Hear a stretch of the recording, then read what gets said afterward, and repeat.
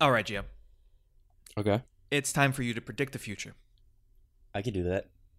Oh, really? What are tomorrow's lottery numbers? Not Tesla calls. Oof. Okay, very true. Big facts.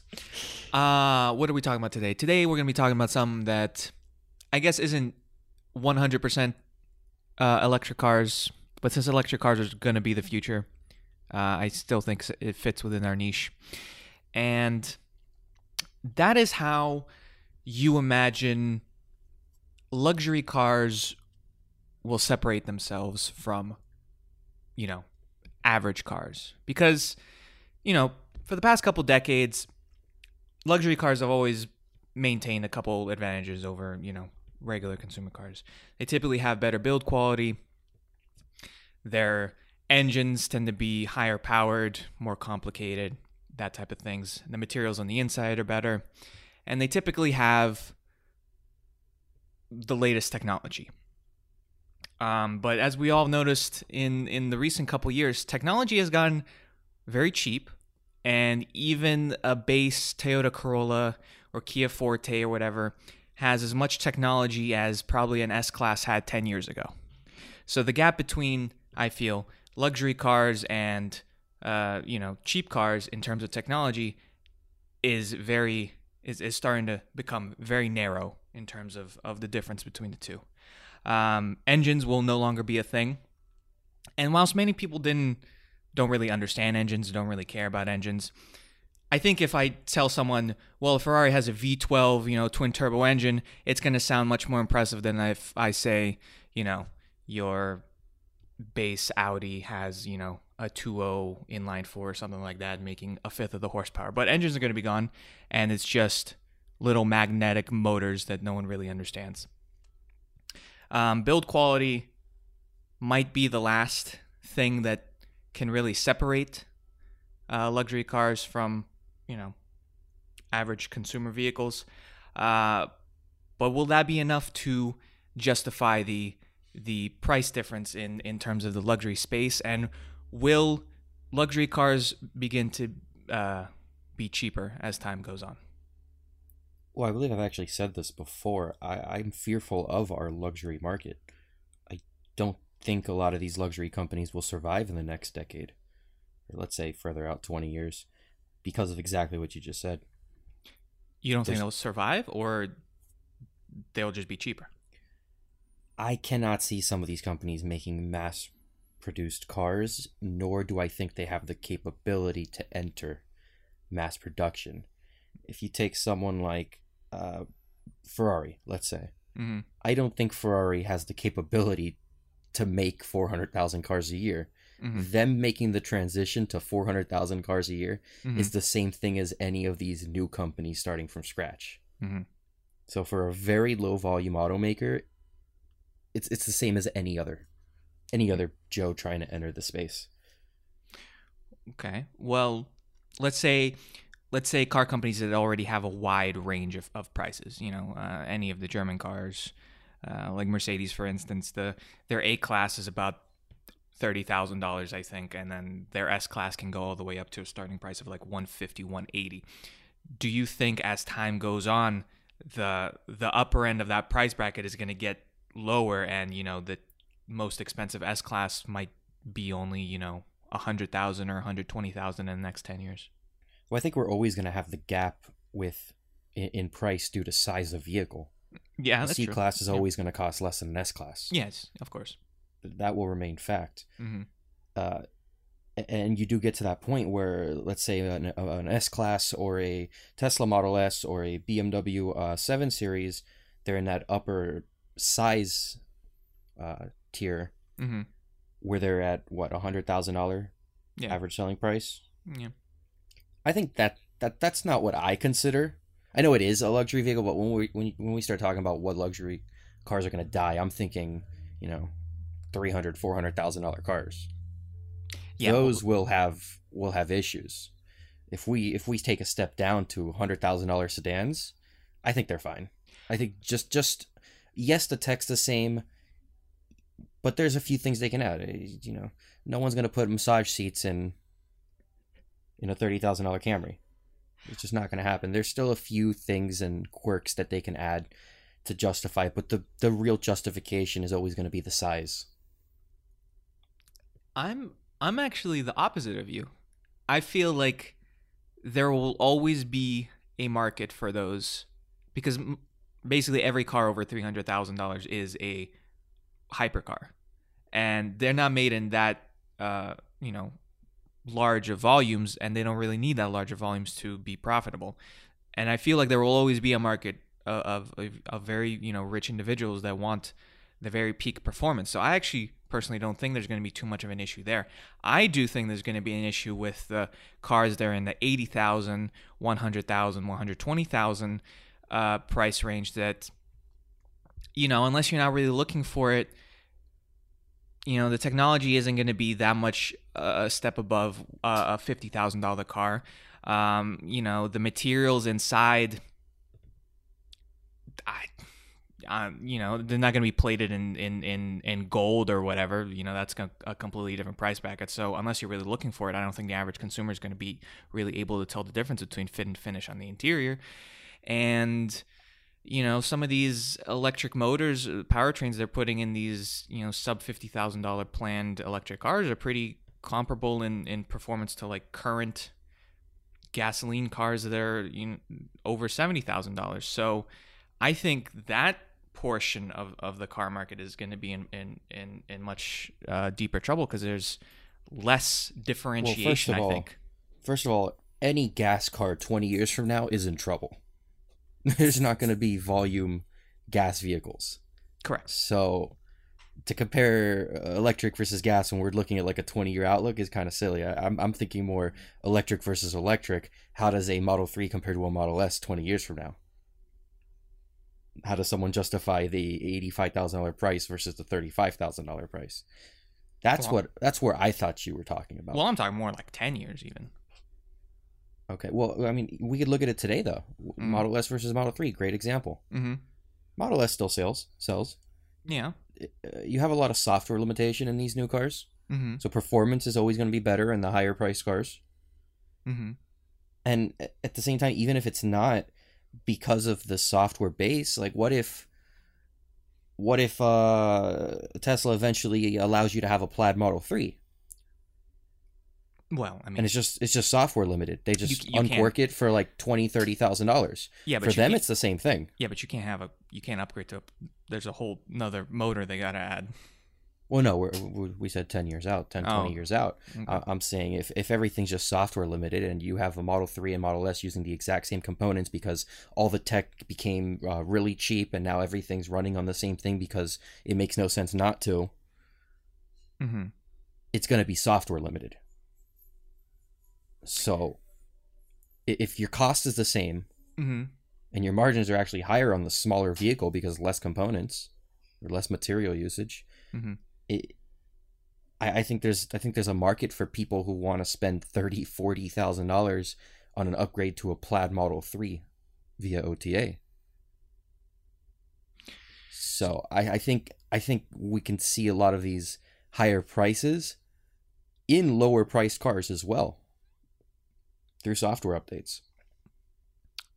Do you think there's going to be less attention to higher quality materials on the interior in the future? Because as we've seen, I mean, granted, yes, they're mostly concept cars, but the interiors of many concept cars have become very barren. So there's not much room for, superfluous little details here and there to really spice up the interior. Yeah, but I don't think that has to do in relation to electric cars or software. I think, we always transition into new things. Mm-hmm. As a society, we just keep transitioning, and the auto industry is getting hit the hardest right now with this transition. It's going to last the next 10, 20, 30 years even, because the average car buyer is still over the age of 50. Mm-hmm. Me and you and everyone our age, for the most part, will all agree that buying things on the internet much better than going to a dealership. Right. But it's going to take a while before people our age become to the average car buyer age. So mm-hmm. This is a very slow transition. Mm-hmm. And in terms of material usage and design, I think people our age just don't really care for luxury products. They just don't. Not like the last generation did. They care more for branding. I mean, let's take Supreme for example. They're selling plain white T-shirts, low quality for high prices, and then they resell. What people our age cares about branding. So maybe they'll bring back Gucci branded cars. More logos. Maybe that's the play. A Gucci branded Mach-E. That's how you get the kids to buy cars. I guess more collabs. I mean, well, that's branding will be how luxury maintains. I don't think it's going to be performance. It's not going to be different features, tech. It's going to be brand name. A Ferrari is always going to sell because it's a Ferrari. So, what do you think will be the differential? What in 10 years? What will make a $100,000 electric car be worth it? Performance, range, size, the same thing that makes it worth it today. Yeah, but that's not as much as the differentiators now. Your argument only works if things don't become software limited. If things were to be the same. But if I put a 200 kilowatt hour battery in a Model 3 and a 200 kilowatt hour in a Model S, but software limit the Model 3, it didn't matter that the tech got to a stall. I could artificially separate the tier of vehicles. I don't know. I understand you're being hyperbolic, but I don't think batteries are going to get so much cheaper in the next 10 years that Tesla or anyone else will willingly put 200 kilowatt hour batteries in the... How does Apple distinguish between their bottom tier iPhones versus their top tier? Extra cameras. Better screens. The materials there are better. You know, they have different colors. They have the i12 Pro is much more solid feeling phone than an SE, for instance. But that's material. And the processors are different, but I mean, I don't think anyone cares about that. I'm going to argue that the only reason Apple's able to sell so much of those $1,500 phones is because it's a $1,500 phone. People are buying the idea behind it. They're buying the brand. They're buying the top tier specs because it's the top tier specs. Yes, but I feel like, and I don't disagree with you, but I feel like a $1,500 price is something that even if you're dirt poor, you can somehow finesse that amount of money. But it's a whole nother story when it's a $150,000 car. Well, yeah, but you got to realize the person who has to finesse $1,500 for a phone is probably not buying a new car anyway. The average car bought is a used car. True. Not a new car. You think autonomy? So if you strictly look at new car customers, that's harder to say. You think autonomy is going to be a selling point? You think they'll limit autonomy to higher tiered vehicles? Yeah, according to Elon Musk, every Model 3 is going to have full self-driving, so I don't think so. Okay, but let's pretend that, we're talking about not Tesla for once. Do you think it's going to be something that will Volkswagen limit, hypothetical level 5 autonomy to their upper tier cars?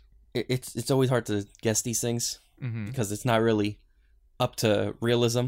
Of course. It's more up to whatever the company decides to do. Right. But realistically, whoever makes self-driving robotaxis, they're saving money by making self-driving robotaxis, which should cut costs of current ride-sharing programs, which was the plan with Tesla's network. They want to undercut Uber by 60-70%. Something crazy like that, yeah. And only run it $1 a mile eventually.